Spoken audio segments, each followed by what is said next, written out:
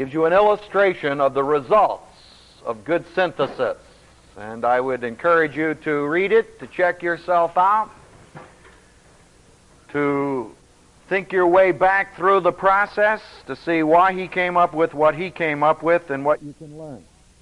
Second book is the first book I was exposed to when I really got serious about studying the Word. James M. Gray's Synthetic Bible Studies. Very old, but still very, very helpful. Now, the next series of books I would strongly urge that you look into.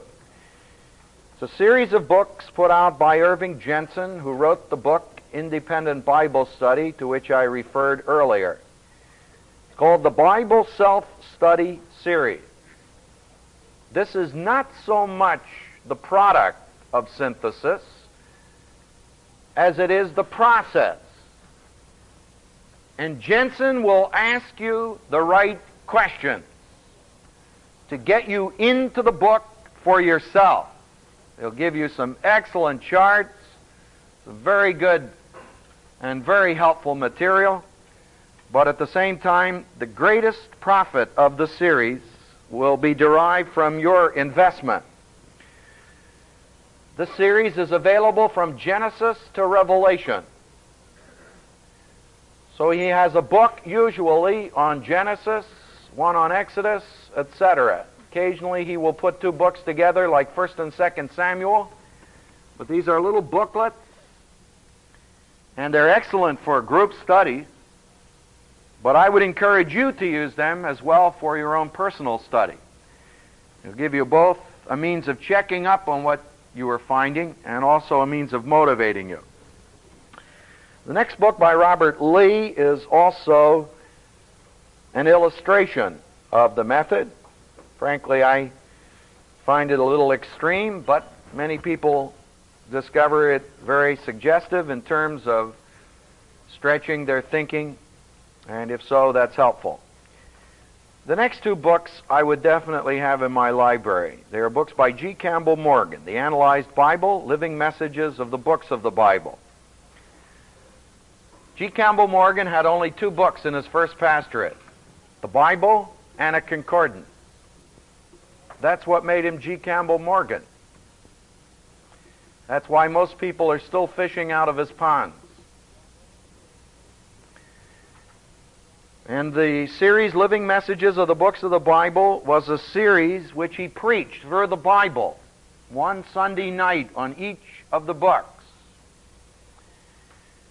And you'll see some good samples of what can be done in terms of the practical value of each of these books in terms of light. Scroggie, a more recent writer from England, W. Graham Scroggie, Know Your Bible and the Unfolding Drama of Redemption. I would highly recommend these as resource books. Good to have. Now, do you have any questions before we turn to the book of Jonah?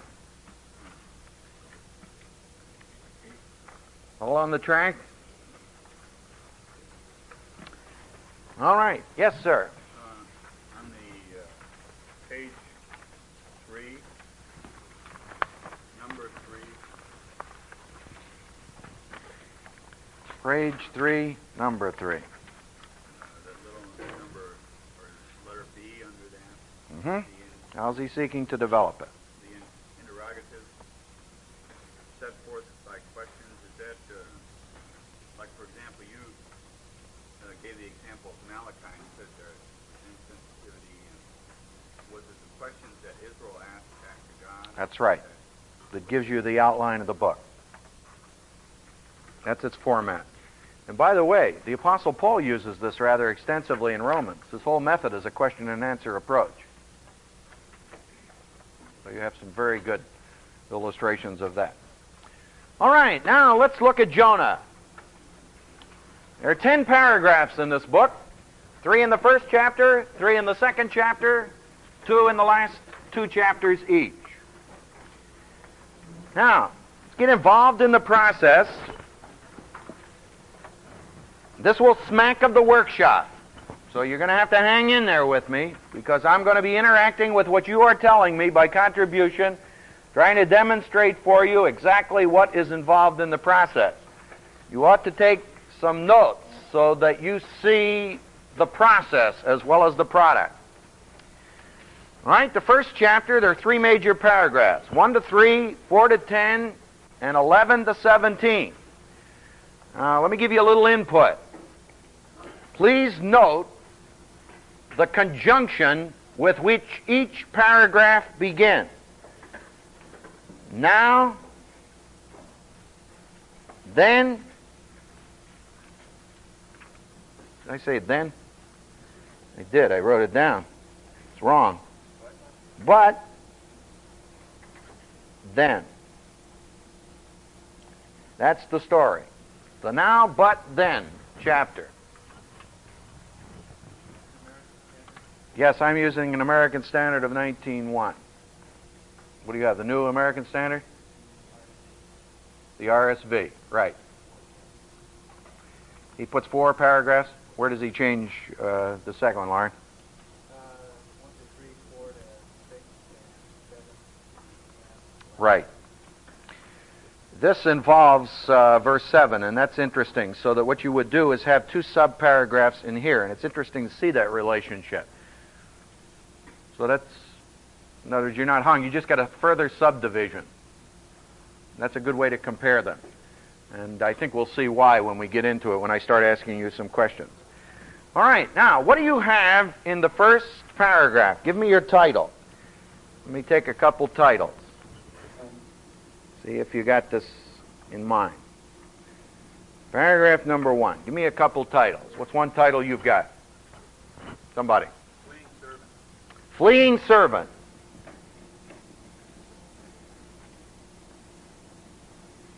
Is this the only time he flees?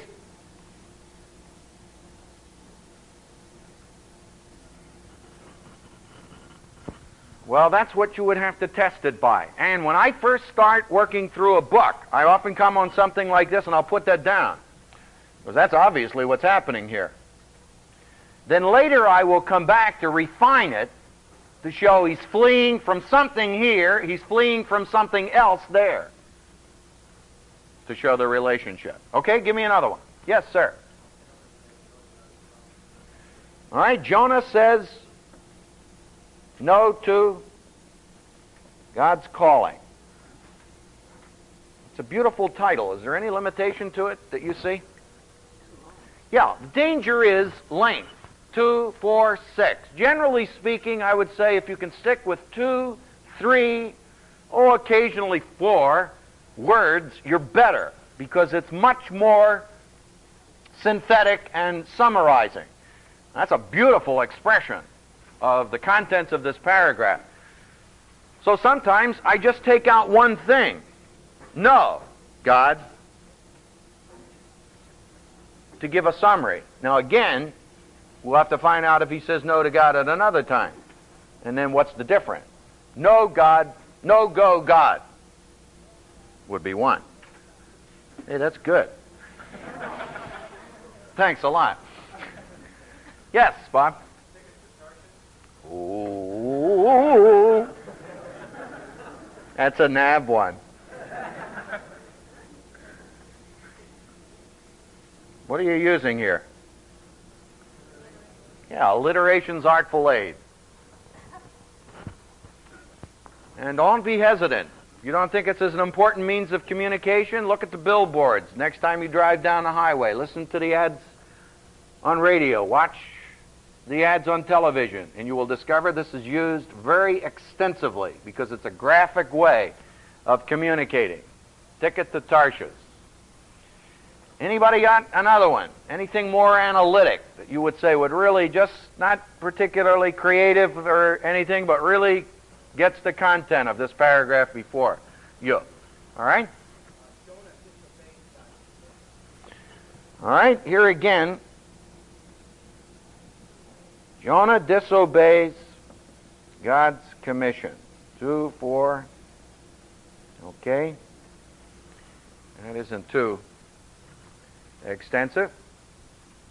Now that's going to be very interesting. So let's hold on to that one to see what else we can relate it to. Way in the back. All right? Now, all we're doing now, of course, is what? Yeah, amplifying, stating it in a different way. And by the way, sometimes I will come up with 8 or 10 titles to a paragraph because I'm going to use them in different ways in the process of teaching. You see, the art of teaching is the art of saying the same thing over and over again in a different way. And one of these may leap out and give me a tremendous title, such as my Ticket to Tarshish title. One of them may give me something that I'm going to use for an overall summary. I'll show you of this in a moment. Now let me take just one word out of this list, the ones you gave me, and I'll show you what I do. I take one word. It's the word disobedient.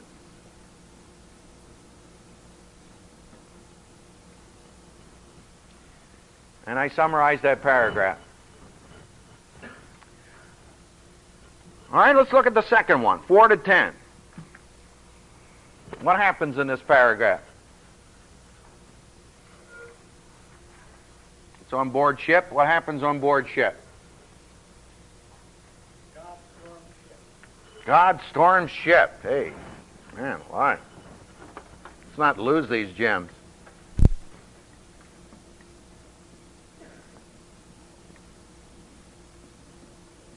Anybody have another one you'd like to try on for size?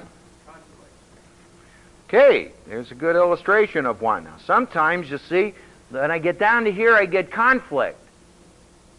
Oh, I say, this is the conflict. If that's so, what might I have up here? Give me another C. The commission. I've already got a word. The calling.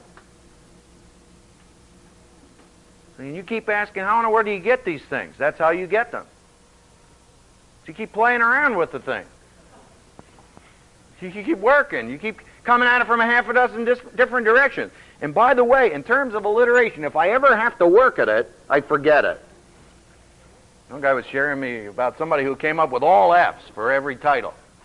Well, I came up with all P's for every paragraph in the Gospel by John. You should see it. It is horrible. I turned it into a professor. He said, man, I spent most of my time reading this paper looking in the dictionary. Why? I had words that I had never heard, neither had anybody else heard.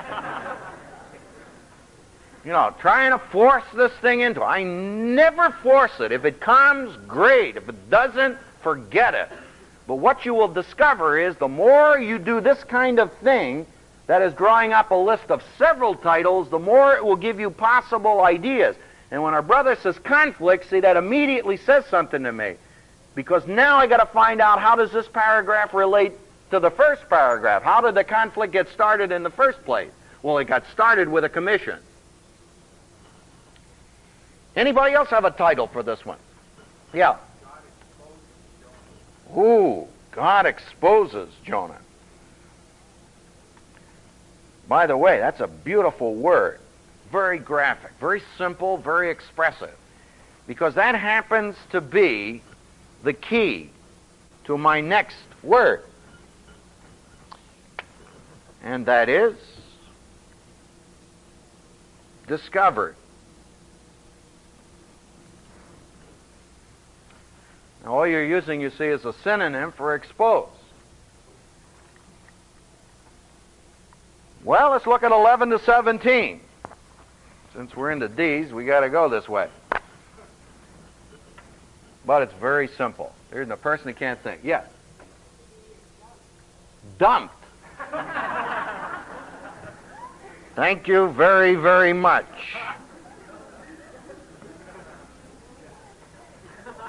Now, I used a high-powered, sophisticated term, discarded. But you gave me a better one. And you gave me a better one because it's more graphic in terms of a contemporary audience. And whenever I can pick up contemporary language from the people to whom I ministered, that goes on the chart. And I'll show you as we move through this how I will use this chart in a very specific way with servicemen, giving the whole pitch a military pitch. Now, you know, when I'm out at the university and,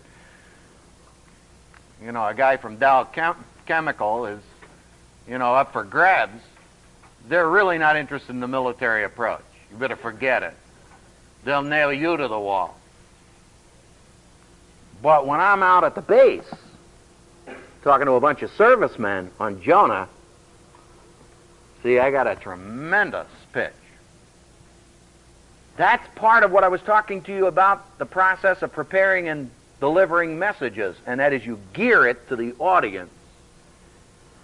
You know, the best thing to do, and the thing that I get more excited about anything else, and that's to work with high school kids on it. You should see the stuff they come up with. You talk about grabbers. Oh, man, they just come up with the most graphic type of lingo to put on this stuff. And of course, the average adult, see, he'd blow his mind if I handed that out to him. But for this kid, boy, that talks to him. It speaks to him in his language. And I got a group of hippies in Bible study. You should see the stuff they come up with. It's unreal. In fact, I'm going to publish some of it. It's that good. They come up with they're so plugged in oftentimes to, you know, just the earthy, that, man, beautiful stuff. In fact, the last time we were together, they said to me, "Hey, Dad, can you get some straights to come out here?" I said, "Well, I don't know. I'll have to work on it." "Why?" "Well," they said, "you know, before we came to know Jesus Christ, the thing that turned us off about your generation is that you take one look at us, look at our hair, our clothes, our sandals, and go. And now that we've come to know Christ and we're growing in the Word, we don't want to be guilty of the same thing and cut you off because you have short hair, you wear 3-button suits, etc." And I thought to myself, man, you know, how profound can you get? See, that's a full circle. Because we can't even get them in the church. They rot the socks of the saints. Okay. We got one chapter. Let's try 2. Now, this is one that's a little more difficult because it's a prayer. But I want to give you a clue. Whenever you come to something like this, look for connectives. There are 3 connectives in this prayer that give you the paragraphs. The first one is then. The next one is yet. And the third one is but. In addition to that, there is a change of pronoun in each of these sections. The major pronoun here is I. The major pronoun here is thou. The major pronoun in the last is a combination of the I-thou relationship. Now see if you can tell me why. What's he doing in the first 6 verses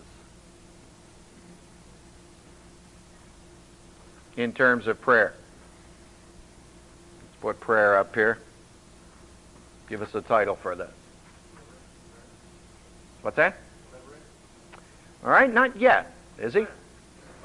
Yeah, he's talking about his distress. What's that? He's reflecting in here, and particularly in terms of what? Himself. So we got a passage in which he's confessing. Then beginning at verse 6 in the middle part, going through verse 8, what's he doing? Starts doing something very significant. You know that by the thou. You. Who's he addressing? God. Talk back to me. Who's he addressing? God. What's he saying to him? What's that? He says, only hope. So he begins to praise the Lord. Praising God. What's he doing in 9 to 10? Thanking God. Is he? Promises to obey. And he says he's going to do what about the vow? Going to make it. So, we may put promise, or you may see it in terms of a theological concept of repentance. He's confessing his sin, he's praising God, and finally he's promising the Lord in terms of what he's going to do. All right? Now, let's try chapter 3. Where in the world is my stuff? Here we go. Chapter 3, you have 2 paragraphs. Chapter 4, you have 2 paragraphs. 1 to 4, 5 to 10, 1 to 5, 6 to 11. Now, beginning in chapter 3 and verse 1, what happened?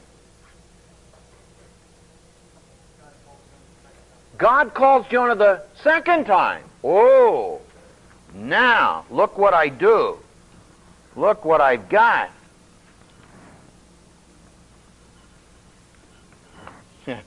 Look what I had. Yeah. So now I know that this is commission number what?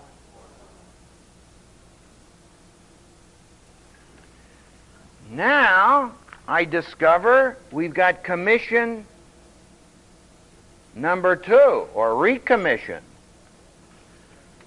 So what does that tell me took place between chapter 2 and 3 as far as the book is concerned?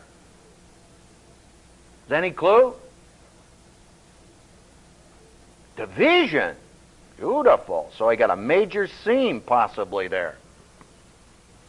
So now I've got the possibility of a break of the book between chapter 2 and 3. First 2 chapters, the original commission. Last 2 chapters, the recommission. We'll test that out. All right, let's look at these paragraphs. What do you have in 1 to 4? Return to Nineveh. Return to Nineveh. All right. Is it a return? Well, the question is whether he got there in the first place. Tarshish is a long way from Nineveh.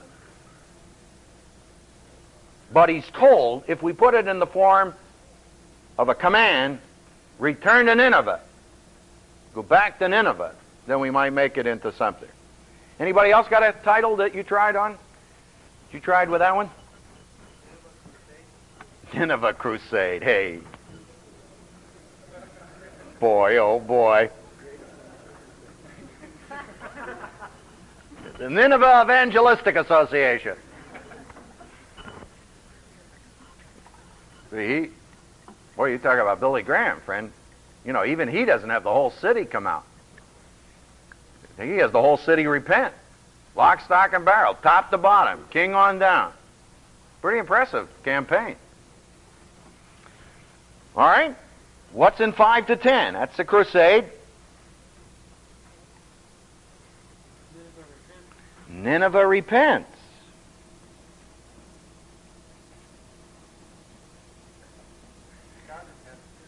Yeah, he really does. That's beautiful. Hey, now that's an even better way of stating it. Dual repentance. That's a good title for that. I like it. Now notice what we've got here. I deliberately took just what you gave to show you how you have to polish this up.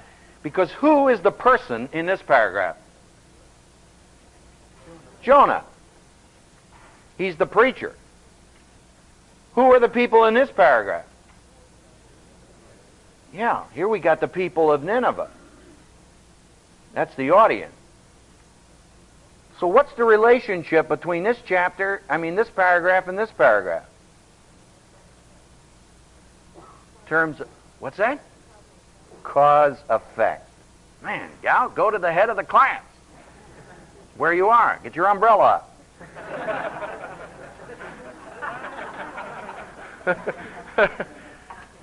Beautiful.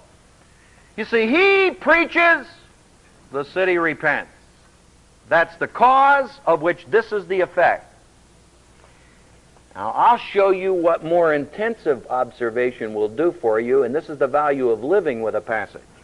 If you look very closely in these two paragraphs, you will discover there is one word repeated. It's the word cry. There is the cry of impending judgment on the part of Jonah. There is the cry of immediate repentance on the part of Nineveh. So I call it the chapter of two cries, and now with Harv's suggestion, the chapter of two, of dual repentance. Now I'm picking up all kinds of stuff. Okay, let's go on to the last chapter. What do we got here?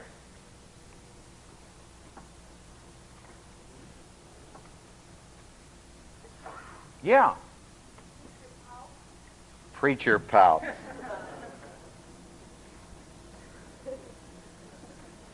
What do you mean? Preachers never pout. Do they?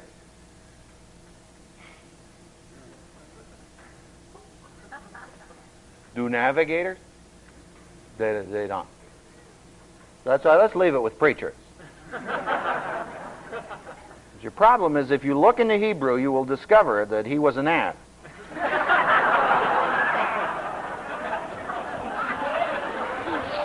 That's the value of knowing the original language.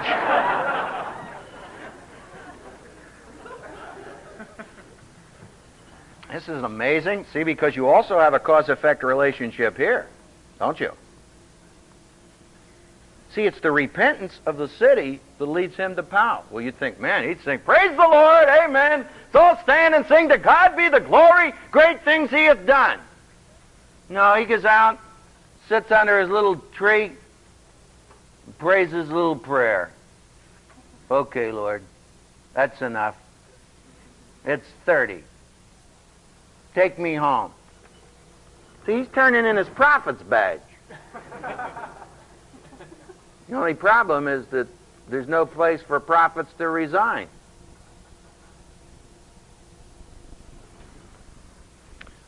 Oh, I love that passage. Well, let's go on to 6 to 11 to see if we can get something else. What do you have here?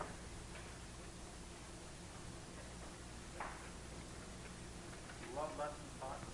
Love lesson taught. Ooh.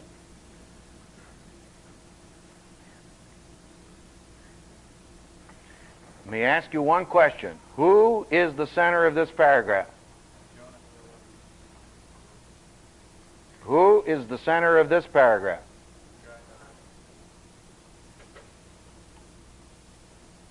And that's the whole conflict of the book, which is all brought to a climax right here. See, this is the chapter of two cries. This is the chapter of two hearts. And what the Spirit of God does is he tears the bandages off the heart of the prophet. And you look in, and it's not a particularly encouraging sight. Then he tears the mask, as it were, off of his own heart, and you look right into the heart of God. See, what's he concerned about? Himself. Little gourd.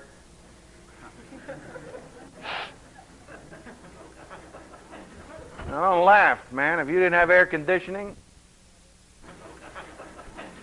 Now, don't laugh, man. If you didn't have air conditioning, you'd appreciate your little gourd. It's his shade. He's sitting under this little thing. Boy, getting his air conditioning. See, and all of a sudden, a little worm goes. And down comes his umbrella.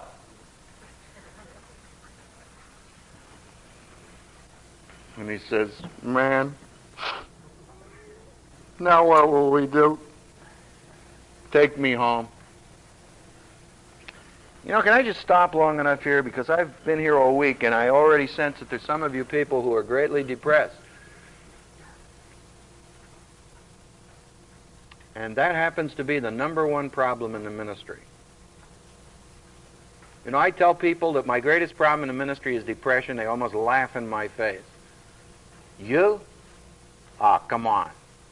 You'd never know this unless you knew me personally. And the interesting thing is, every major servant of God goes through strong periods of depression. And you pray, okay, Lord, turning in the contract. Dear Lord, it's enough. So you think that's somebody else, right? No, that's you. And it's real interesting to watch the way God deals with depression on the part of his servant. See, he doesn't say at the end of this, okay, Moroni, go get the club. We'll work him over. See, that's the Christian's point of view. If a brother be overtaken in a fault, you are spiritual, club him. Know that verse? No, restore him, just like the Lord does. So he never scores him. He just says, look in my heart. Now, this book would not make a good Christian novel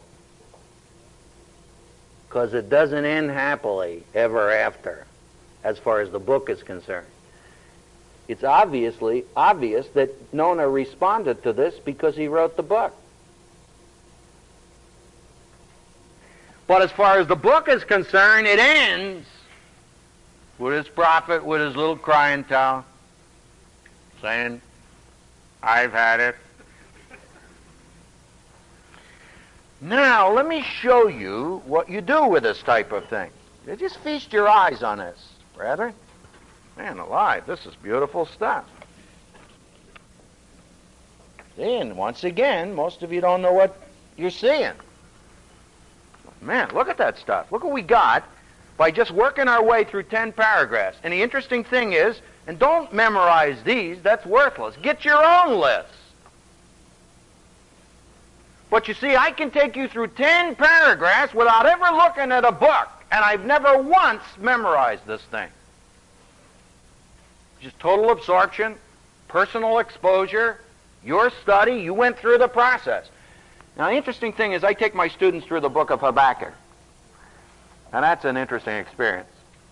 That's a first-year class, and I've run this test now for years. I give the student the book of Habakkuk. He never gets that book again in seminary. He never once has to memorize one thing in my course, much less the book of Habakkuk. When he graduates, I can sometimes meet him 10 or 15 years later, give him a piece of paper and say, give me the argument of the book of Habakkuk, and I got to whip it off and give me the whole thing. And he's never studied it once. And I say, give me the book of Romans that you memorized 20 times in courses that he still can't give me. See, the process is as important as the product. And you've got a whole book of the Old Testament, 4 chapters, under your belt, if you can simply remember a few things. And again, in terms of your expression, 3 paragraphs in the first chapter would show the progress of his response to God's commission, the prayer in the second chapter, beginning with confession, occupation with the Lord, finally committing himself to fulfilling his vows. Second commission comes in the 3rd chapter. There are 2 cries, the cry of Jonah to repent, the cry of the people in their response. 2 hearts, the heart of Jonah, the heart of Jehovah. Now all you got to do is get 65 more books under your belt. And you can work on that this afternoon. Now, let me show you what you do with these goodies. Because I take that, and I'm not going to take the time now because I want to spend it in more important things. to show you how I take this book and summarize it in a chart. This is the first commission. This is the second commission. And a major seam right down the center of the book. Two divisions. 1 and 2, 3 and 4. How does the first commission begin? With what? Yeah, that's the commission. Both of them, and by the way, they are exactly the same. This is interesting. Rise, go, cry. Rise, go, cry. What's his response initially? Does he obey him? Okay, so it starts in disobedience. How does it end at the end of chapter 2? Repentance. So obedience. Second chapter, how does it begin? Rise, go, cry. Does he do that? Yes, he does. So it begins with obedience, and it ends with what?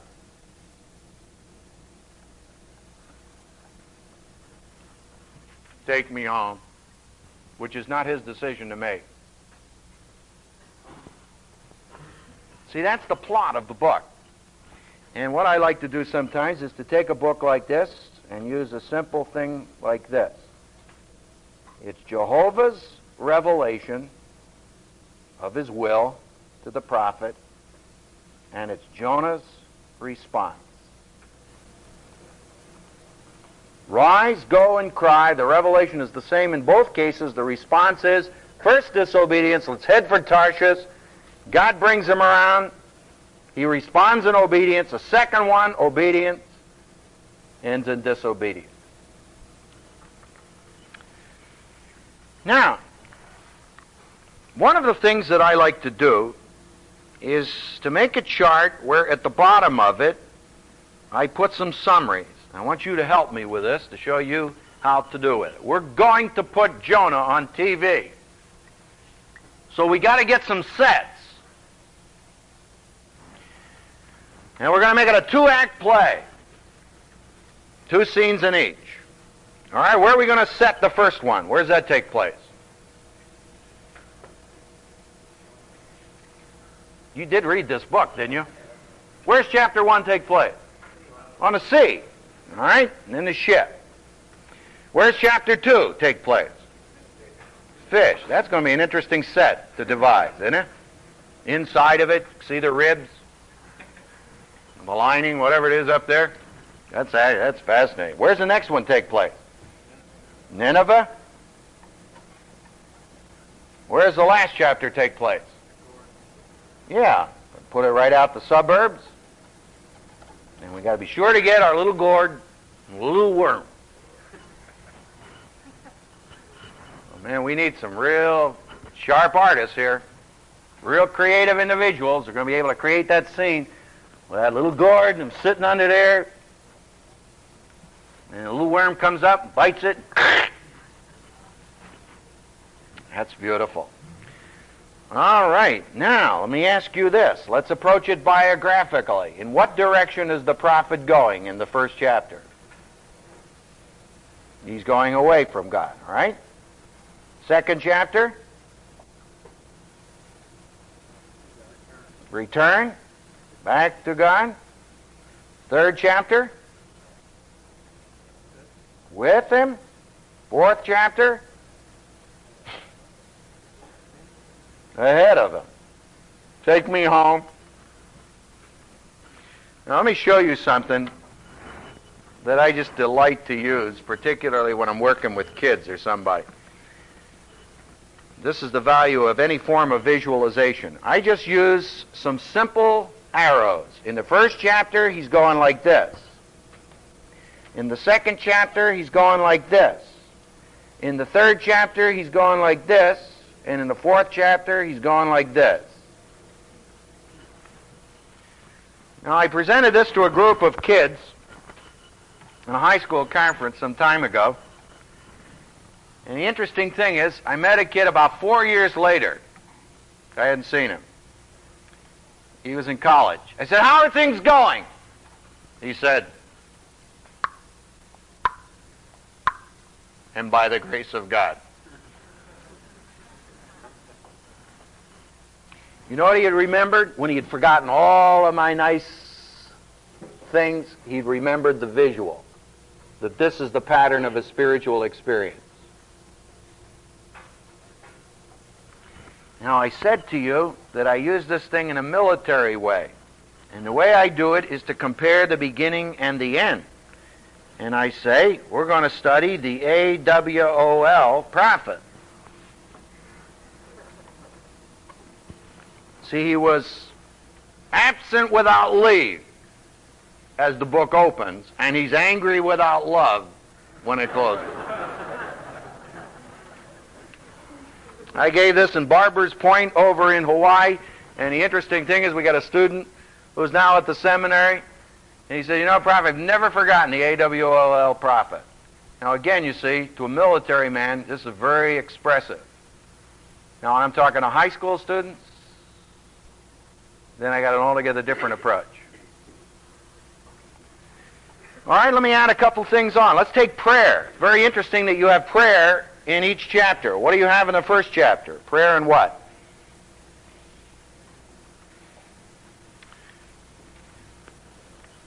Why do the sailors pray? Text tell you. Fear. We got prayer and fear. What about the second chapter? Yes, and it's obvious in terms of his plight.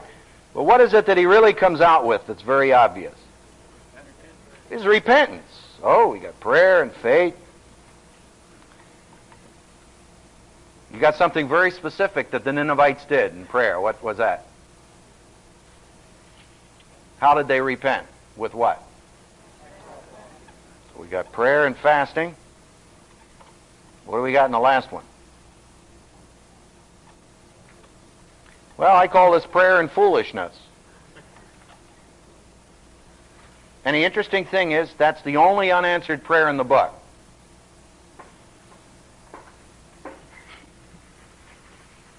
See, he answers the prayer of the Ninevite, of the sailor. That kind of blows your mind, because he's not supposed to. But he just didn't hear your explanation. He did. Answers the prayer of Jonah. Answers the prayer of the Ninevites. Tremendous pagan city. The only unanswered prayer in the book is Jonah's prayer, Lord, take me home. Did you ever thank God for unanswered prayer? You ever think of all of the ridiculous things you ask him for? I used to have a woman in the church where I served in Aurora, Illinois, who had designs for me in terms of her daughter. Don't misunderstand. She wanted me to marry her daughter. She told me every week. It's God's will. She come with a verse of Scripture. The Lord told me. I said, it's wonderful, madam, but he never informed me of the fact.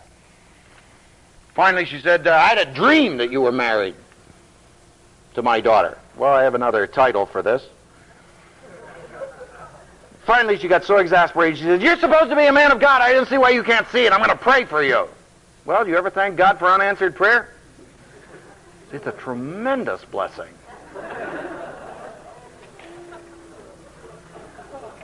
And I think of some of the absolutely moronic things I asked God for. I'm so glad he didn't answer them.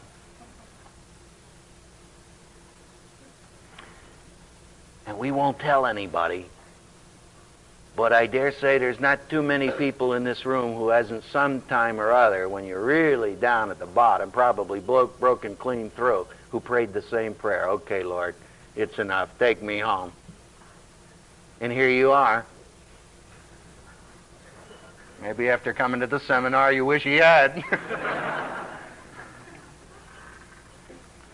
Now, summary, there are all kinds of ways of doing this, you see, but the value of this type of thing is that on one sheet of paper, such as I have on this little 8.5 by 11 that I scratched this stuff on, I got a whole summary of a book of the Bible. I got enough on that chart to keep me going for 4 hours without halfway trying. Or if you say, I'd like to get an overview of the book of Jonah, I say, how much time you got? Well, about 15 minutes. Sit down. And I'll give you 15 minutes worth. You got 5 hours? We'll give you 5 hours worth. But you see, this is in summary form. It's just like you women taking your orange concentrate. And you take the little can, you pour the thing in a pitcher, and you put 4 cans full of water in the thing and stir it up, and we got some good orange juice. No, that's what you do. Teaching and preaching. Now just stop to think of what you'd have right now if you had one of these on every one of the 66 books of the Bible that was yours,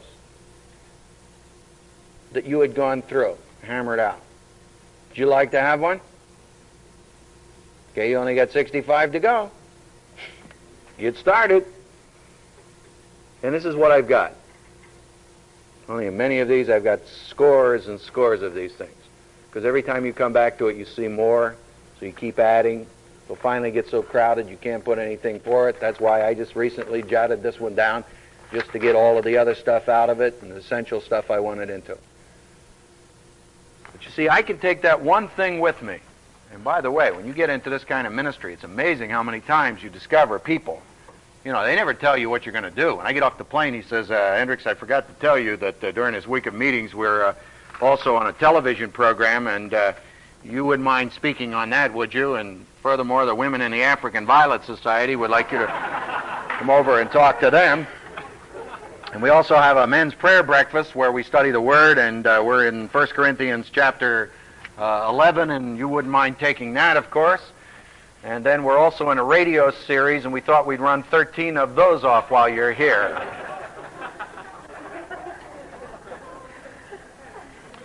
And believe me, are you ever glad that you just didn't pack in your little suitcase, you know, the specific notes for the specific meeting? And it's mighty good sometimes to have one of these that you can shake down where you're ready to go. You know, my friends, you could take the book of Jonah, and I didn't take the time to show you all of the possibilities in this in terms of teaching, but just stop to think of this in terms of discipleship alone. See, what a message on discipleship. Here's the Lord's disciple. You know, where are you in this process? You know, you're running away from Him? You're running back with Him? You really serving Him? Or are you asking Him to take you home? Because you've had it now. See, and you could take so many different approaches to it. Man, I wouldn't insult you by sharing ways with you, because I happen to know that most of you could come up with as good or better ones than I could come up with, for your group particularly. The longer you look at it, the more profound it becomes. Now, any questions about this? Yes, sir. Oh, I got 6 dozen of these things. Let me see if I can remember them coming up. On this one, I had the prodigal prophet. Here I had the praying prophet. Here I had the preaching prophet.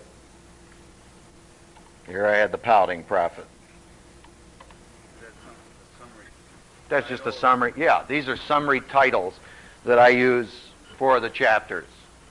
And by the way, I come up, you see, sometimes with 10, 15 of these things all the way down. Because every time I come at it, I'm going to approach it from a slightly different point of view. So I'll be able to say the same thing over and over again without what somebody suggested last night, meaningless repetition. You can come out at a fresh, creative way. Yes?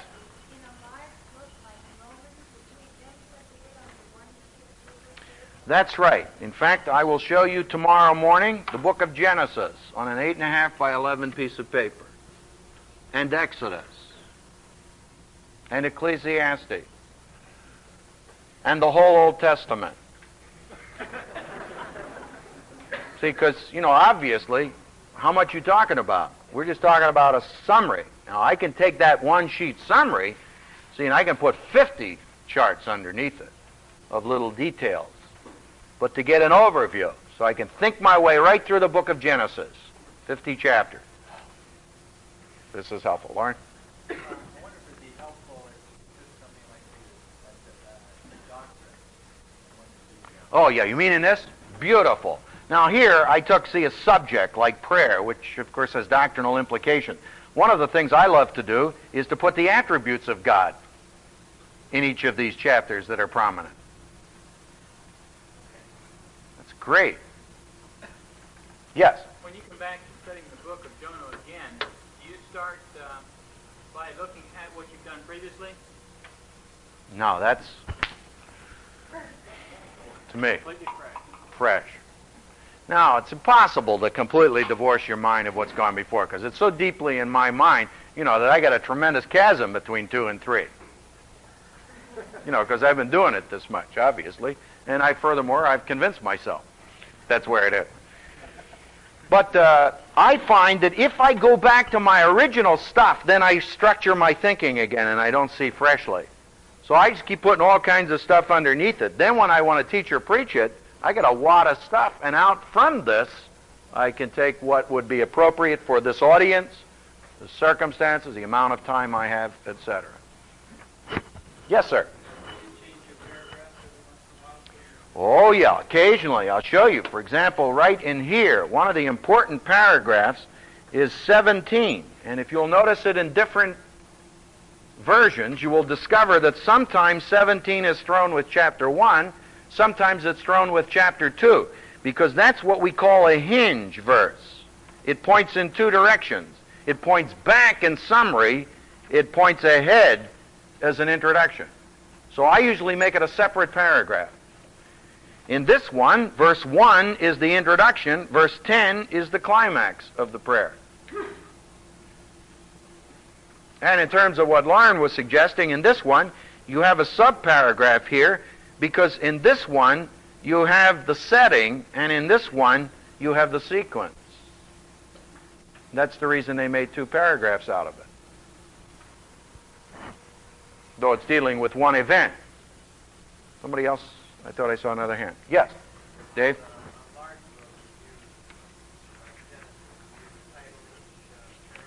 Not each paragraph initially. I start with a chapter there, Dave. And then, in terms of what your wife was asking before, then my backup charts will go by sections on this, which deal with every paragraph. Because that's what confirms or invalidates or enriches my original study. 50 chapters, that's an assignment to get it on one page. Yeah, Lauren? Now, originally you had us put insights over the whole book. Yeah. Now, you recommend doing insights over the paragraph? That's right. Now, so you're ready to really go at it. Now you got an overview of the book of Jonah. You don't know everything that's in it, but you got a good idea of what it's all about. Now you're really ready to go. And you can see how much, if you go back and look at that list of impressions we came up with, you will see how much those impressions enrich what we've already got on the chart. And that's why you see that much, because you've conditioned your mind through those impressions to see it. What I'd like to show you tomorrow is to whet your little old appetite with some samples done by laymen, done by kids, done by teenagers, by hippies, etc. I think I have one by a hippie. Anyway, by people in various backgrounds to show you how they took this type of approach and put it in a visual form so that it would summarize for them large body material. And you'll see what you can do. Because this afternoon, I'm going to talk to you about creativity. That which you have, but are not even aware of, and in most cases they're not even slightly using. There's more creativity per square inch in this room than you have ever seen in any other collection of people. But it's never been tapped. So we're going to try to tap a little of it. So I'll see you.